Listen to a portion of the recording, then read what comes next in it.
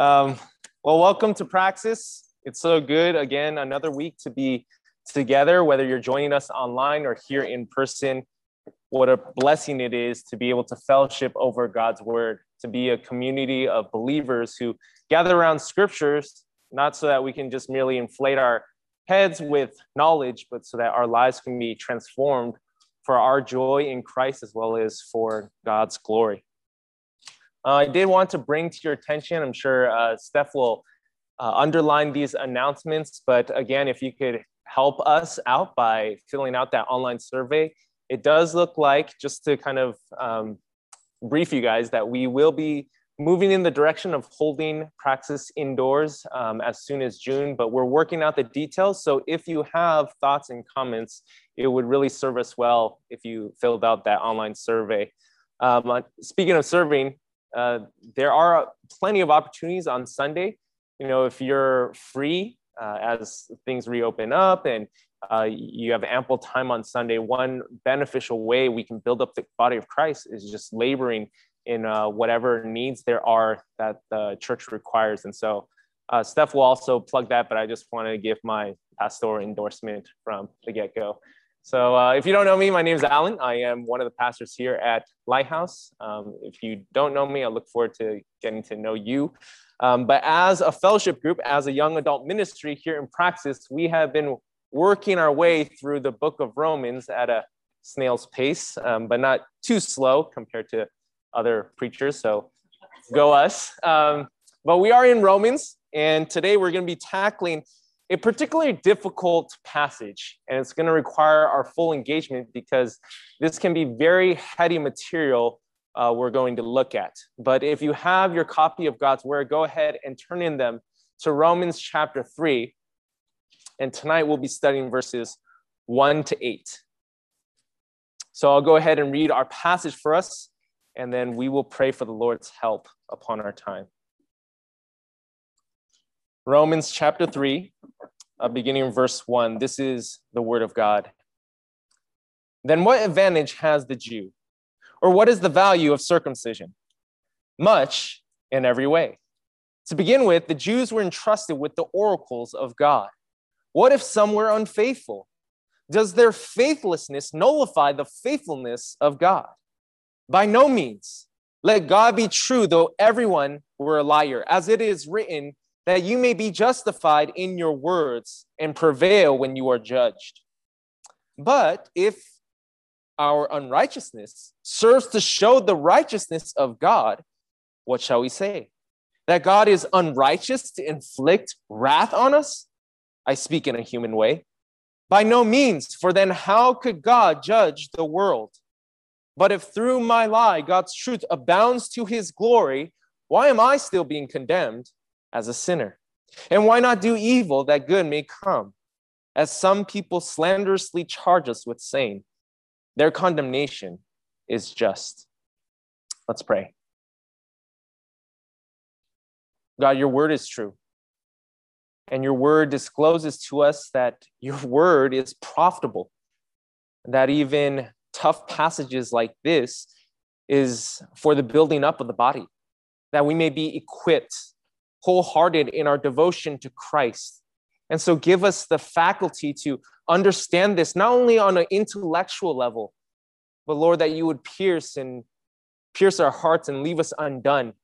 That you might make us more like Christ, that we would cherish the gospel all the more because we see how heinous and wicked we are apart from you, and that we are bankrupt in our sin.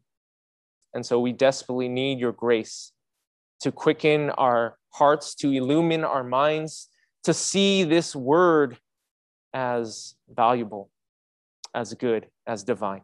And so teach us now. We pray that your Spirit would be here to guide us, to show us Christ. We pray these things in Jesus' name. Amen. Well, if you've been with us for weeks, months, you know that the book of Romans has Paul dropping bombshell after bombshell.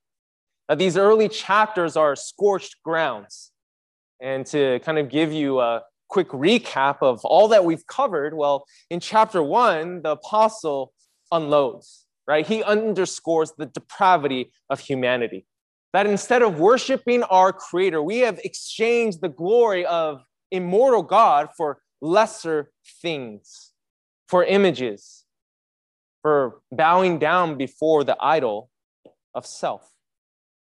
And Paul announces that God's wrath falls upon those who commit high treason, who remain darkened in their idolatry, that mankind is culpable before their Maker. But Paul's audience, a section of them, would have thought themselves exempt from such indictment. The Jews, the gatekeepers, the guardians of God's law. They probably assumed, well, that's for the commoners. That judgment, that pronouncement is for other people, but we're special. We are the people of God. And so what does Paul do in chapter 2? He turns his attention to address them, to speak to them face to face. He reveals how they are just as guilty. And ironically, their pride is proof of their shame. Though privileged as the covenant people, the Israelites were not faithful and obedient. Though given the very law of God and all these religious customs to draw them, bring them closer into relationship with God, these Jews had misappropriated these gifts and traditions as a way to boast, as a way to flaunt themselves and their superiority, that they were better than others. They missed the purpose of these rites and rituals. And this was epitomized for us last week in how the Jews had abused the ceremony of circumcision. They had placed too much value in this practice. They came up too short. Instead of looking through and seeing the significance of circumcision, they settled for the mere sign. But physical circumcision was always meant to be symbolic of a greater reality, a spiritual reality of the posture of their hearts. They were to be cut off from the world, set apart for God. And Paul rebukes the Jews for their arrogance by announcing that a true Jew is not one who is merely outwardly compliant when inwardly they're empty. No, a true Jew is one who is devoted from the inside out, who has circumcision not just of the flesh, but of the heart. And listen, this would not go over well with these pious religious people. These Jews would have been rattled, enraged. Paul has just put them in their place on level playing field with the rest of the world. They would have been outraged. But these stubborn Jews weren't going to go down without a fight. So what's their strategy? Poke holes in Paul's teaching. Discredit him. If they can do away with the apostle and his gospel, well, then they'll get to keep their crown. And so whether they actually vocalize a series of accusation or Paul beats them to the punch in our passage, the apostle in our section tonight answers popular objections that these Jews would have had. And I imagine these would have been matters that Paul wrestled with himself. After all, he was the Pharisee of Pharisees. He was a Jew himself. But what we'll examine tonight is how Paul deliberated over these issues, only to arrive at the truth. And the first dispute would be over whether the Jews really had a fair advantage. A fair advantage. If you're following along in our outline, this is our first point, a fair advantage. And this is unpacked for us beginning in verse 1. Look again. Paul says, then what advantage has the Jew, or what is the value of circumcision? After going after them and dismantling their entire system for religiosity, for a works-based system, some of them might insinuate, okay, Paul, let's say for a moment we grant your point. Then do you know the ramifications of that? The nation of Israel, all of our history, all of our Jewish practices, they're essentially pointless. You follow the train of thought? They would argue if we're all equally condemned, Gentile and Jew alike, if it's all about the heart and boils down to faith in God, then doesn't this effectively render everything in the Old Testament as moot, as futile? What was the benefit of circumcision or being a Jew? Where's the advantage? Was it all just a sham? And their question is understandable. It's legitimate in light of the scathing rebuke Paul levied upon them in the previous passage. In fact, if we were following along at the end of chapter 2, we would assume we know the direction Paul's heading. We expect him to say absolutely nothing. There's no advantage. But much to our surprise, the apostle answers in the affirmative. Continues in verse 2, much in every way. To begin with, the Jews were entrusted with the oracles of God. You see, Paul gushes over how blessed these Jews were. They were given the oracles of God. Oracles of God, I know it sounds spooky and mystical, but the oracles refers to the sacred scriptures. This was their quintessential advantage, that God himself spoke to these people. While other nations like the Canaanites, the Hittites, the Babylonians, the Assyrians, they were left completely in the dark, God, by his own volition, personally revealed himself to the Jewish nation. He instructed them in the truth.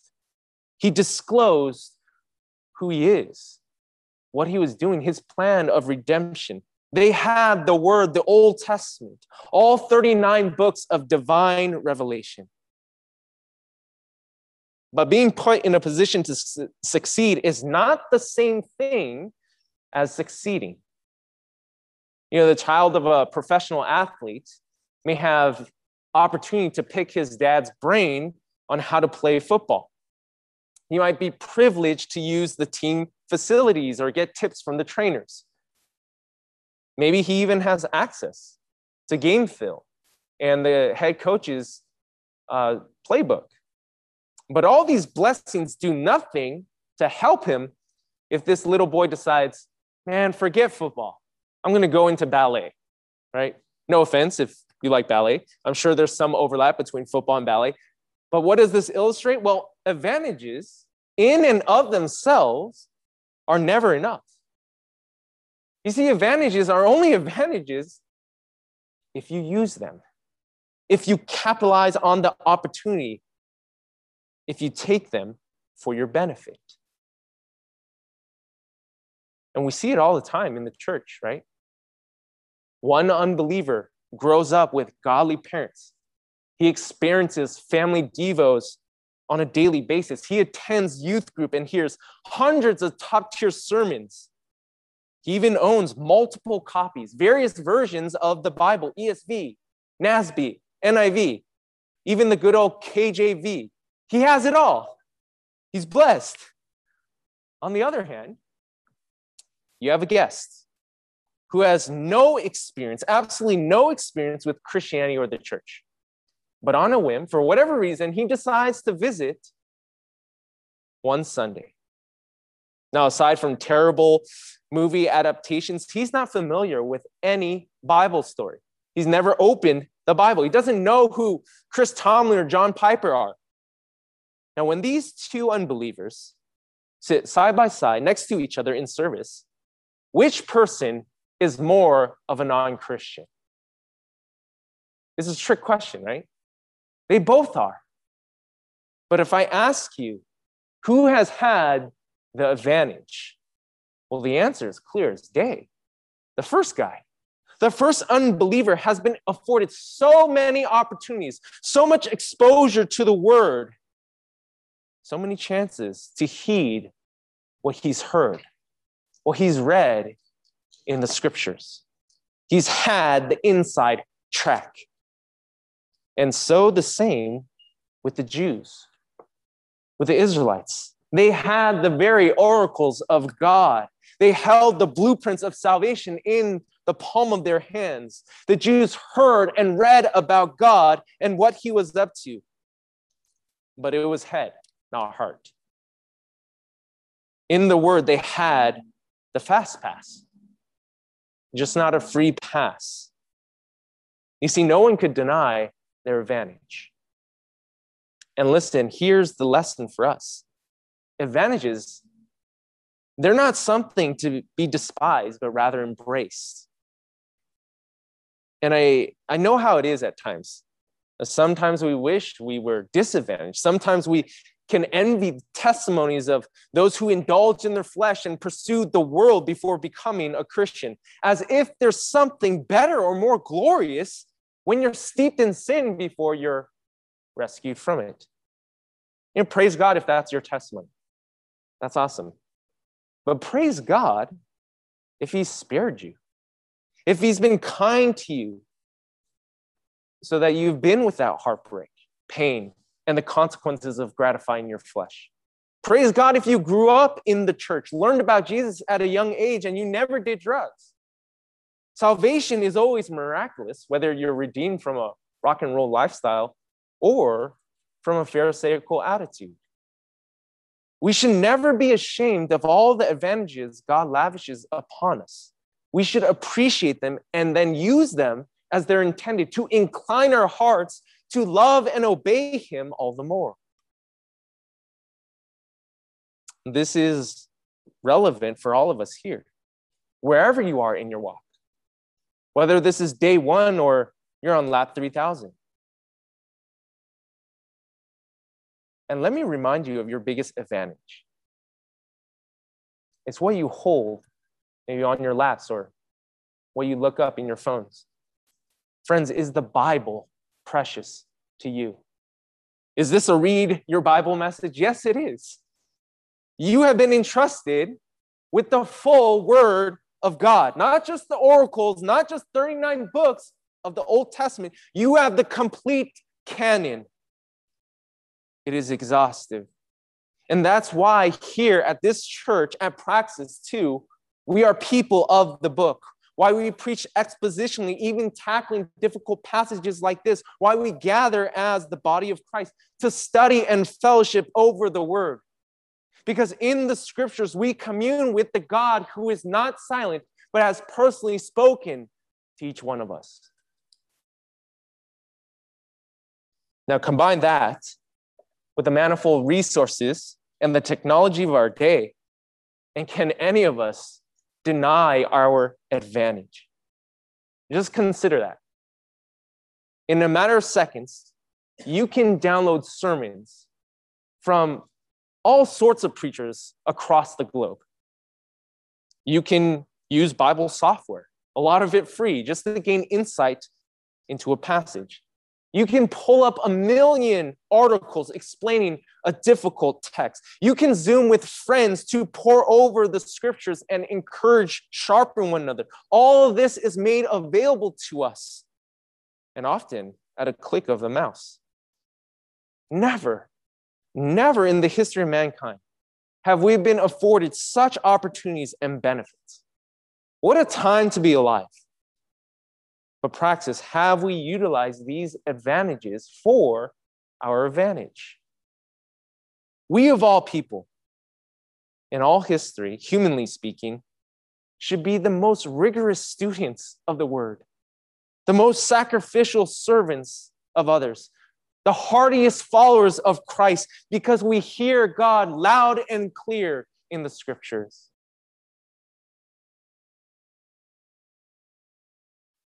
Fine if the apostles' opponents, whether real or fictional, if they concede this point, they would come back firing with another objection, calling into question now the character of God.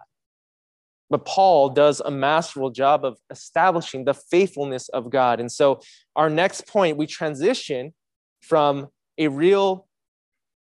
fair and real advantage to a faithful God, a faithful and righteous God. Our next verses focus on this in verse 3.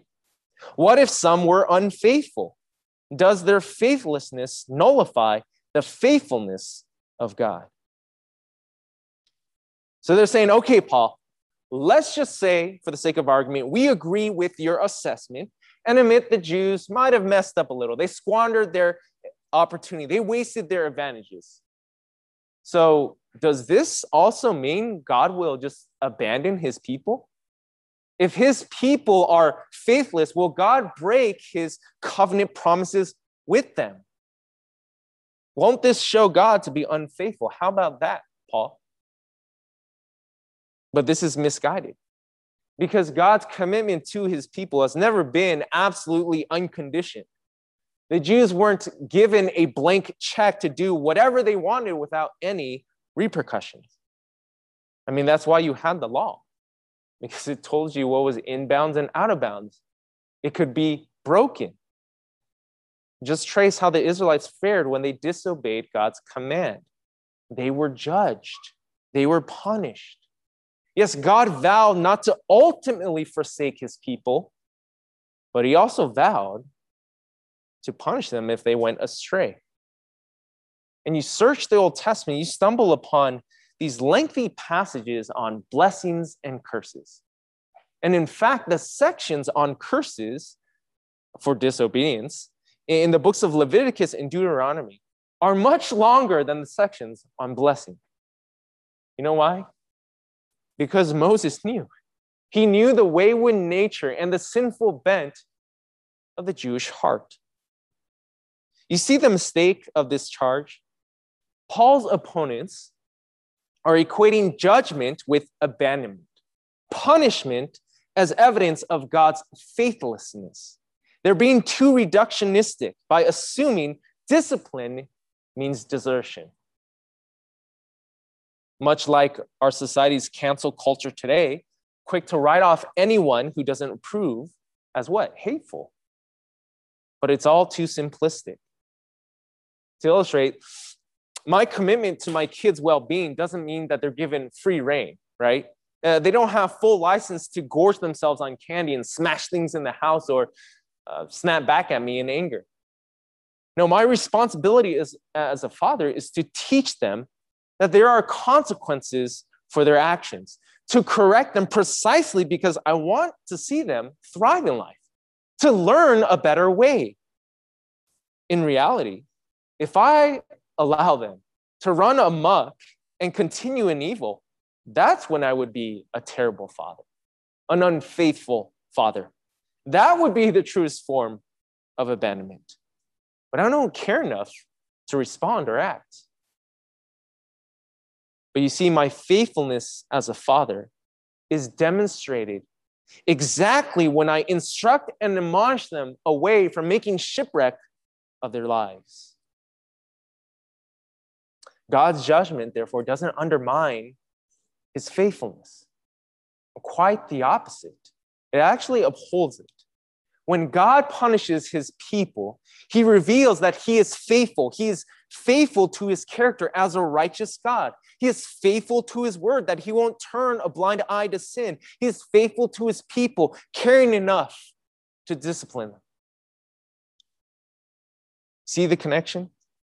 Did the Jews' faithlessness nullify the faithfulness of God?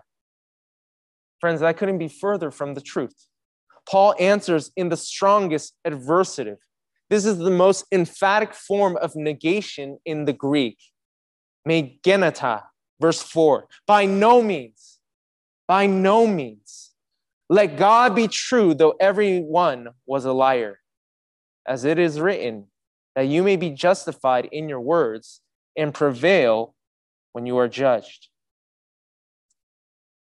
To stress his point, Paul pits God against the world. If there's a disagreement on who's telling the truth, on who's right or wrong, Paul says, I'm going with God 100% of the time. Even if the entire human population is lined up on the other side, God will still be true.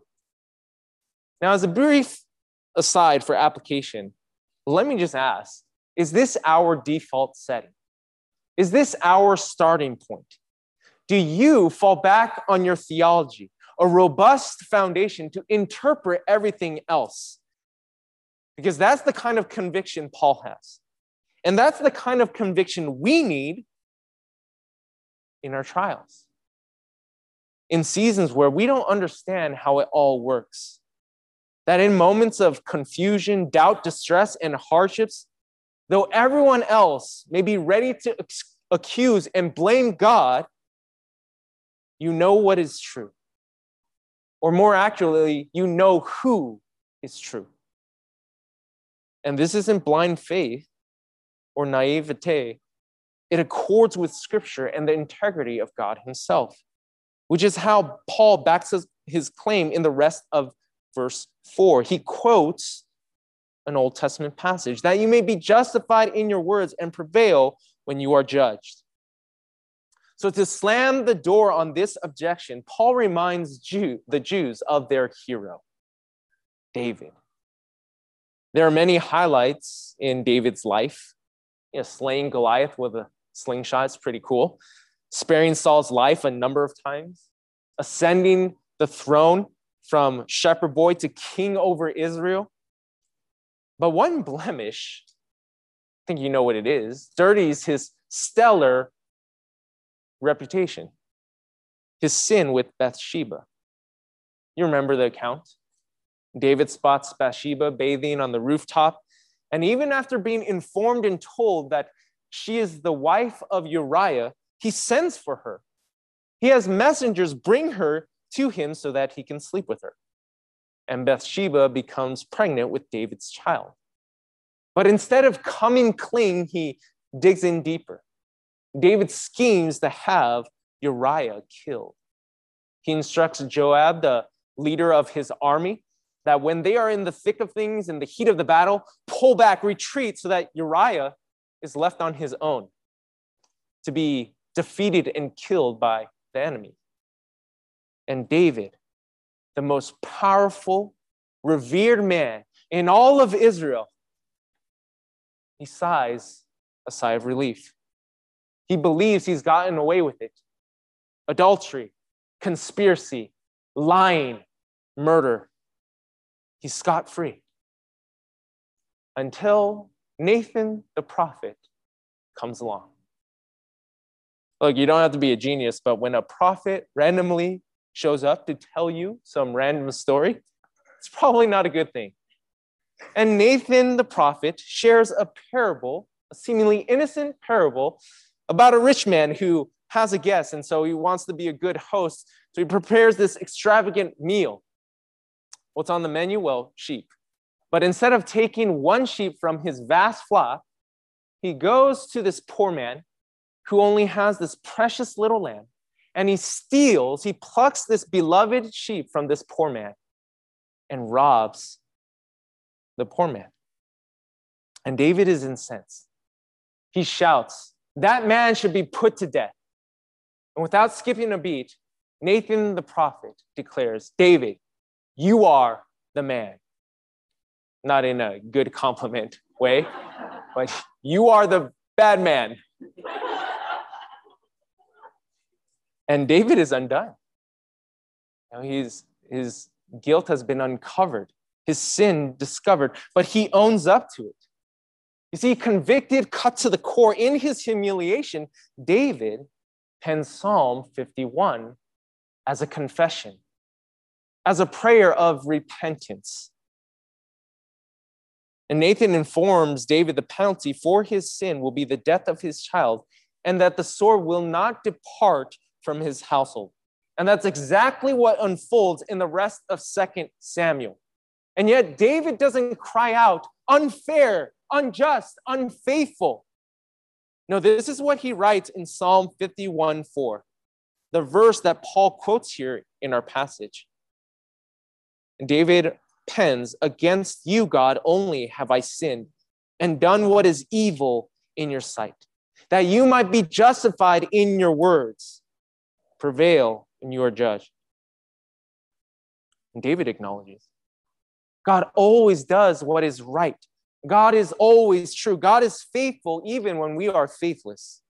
And if the Boy Scout of Israel, if the poster child of Jewishness, if the king of God's covenant people affirms God just in his judgment, what allegation can we possibly make?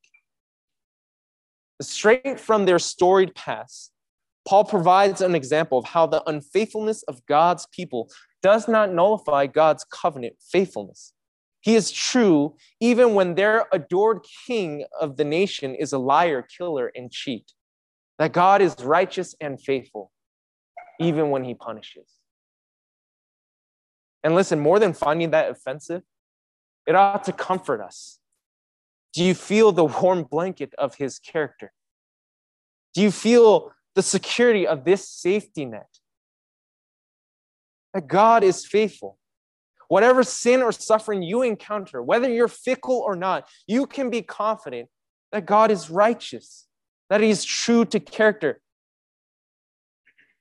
Even if your sin is exposed or your unfaithfulness found out, God stays true to use it, even your pain, as painful as it may be, for your eternal good and for his glory. And that brings us to our last point. In this final section, Paul seems to go on the offense, and he lays into his opponents. They've contested with him about fair and real advantages, the faithfulness and righteousness of God. Here, Paul appears to turn the table and expose their defective, perverse way of thinking. Our last point is a faulty logic. A faulty logic. We see this beginning in verse 5. But if our unrighteousness serves to show the righteousness of God, what shall we say? That God is unrighteous to inflict wrath on us? I speak in a human way. You get the gist of their rationale? And they're saying, all right, fine. If we admit God's still faithful when we're faithless, then shouldn't we just continue to be unfaithful? After all, without us, God wouldn't have the opportunity to demonstrate how awesome, righteous, and faithful he is. In fact, he should really thank us instead of punish us. What do you say to that, Paul? And this line of reason is so audacious, so wild, so diabolical, Paul has to kind of distance himself from it. And that's why you see that parenthetical statement at the end of verse 5. It's essentially saying, look, this ain't me. I'm just speaking for you, for the natural man as a human being trying to worm their ways out before God. And he's so embarrassed of introducing such a thought, he has to make it clear. This is not my personal conviction. And we get it, right? You read these verses and it is patently, blatantly twisted. I mean, apply it to any other relationship and we see how ridiculous it sounds. It'd be like if I told you how I made a huge blunder and yet my wife was so gracious to overlook my big mistake. And maybe you even remarked and said, wow, your wife, Bear, she sure is forgiving. To which I agreed. And then I said, yeah, but aren't I great for letting her? You know, if you heard me say that, if you ever hear me say that, I give you full permission to come up to me and slap me, right? That's craziness. My conclusion is backwards. The opposite of where I should land. I should not be pleased with myself. I should be embarrassed. Or how about this? What if Judas tried to steal Jesus' spotlight? You know, imagine if he tried to pitch to you while he's the true hero of God's plan of salvation. And he went into this long spiel about how, well, you know, without my betrayal, Jesus wouldn't have died and you would remain condemned in your sins. So instead of hating on me, you should be thanking me. You know, you're welcome. That's idiotic, right? Sure, though Jesus and Judas, they both play a part in the same magnificent story, we all know only one is praiseworthy. Though both contribute to the narrative, to the drama, one is the hero and the other is a villain. How do you differentiate the two? By what they actually do.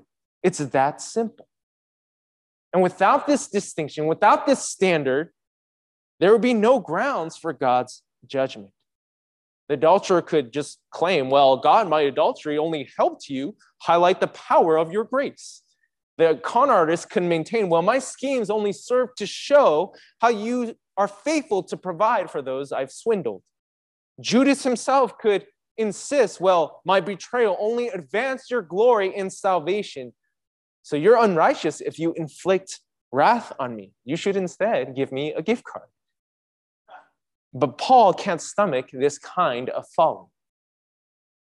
He says again in verse 6, by no means, for then how would God judge the world? Again, the presumption and lunacy of this kind of thinking should be obvious to us. And Paul repeats his rejection emphatically, the same response he gave in verse 4, by no means. Why? Because if it doesn't matter whether we are righteous or unrighteous in our deeds, then on what basis is God going to judge the world? What's Paul doing here? It's very witty, very clever. What he's doing is he's working backwards to show his opponents how backwards they are. And so he starts at the end, Judgment Day. You see, back then, every self-respecting person, especially the Jews, knew that there would be a final reckoning, that a day was coming where God would judge. It was a universal accepted truth. But adopt these opponents' position, their terms, their objection, this kind of fallacious reasoning where everyone deserves a pat on the back, and it contradicts how they believe God would call everyone to account. And the apostle here reveals their inconsistency, the error of their logic. You know what we call this? We call this grasping for straws. That you're so desperate, you're no longer making sense. And you know it. Just continue by reading on in verse 7. But if through my lie, God's truth abounds to his glory, why am I still being condemned as a sinner? It's because you sin, right? Now the ends don't justify the means. Track along with me. The reason we're condemned as a sinner is because we sin. We are culpable of the crime because we commit the crime. And judgment must follow. God doesn't cast sin into hell. God casts unrepentant sinners into hell. And here we reach the conclusion in verse 8. And why not do evil that good, that God's glory may come?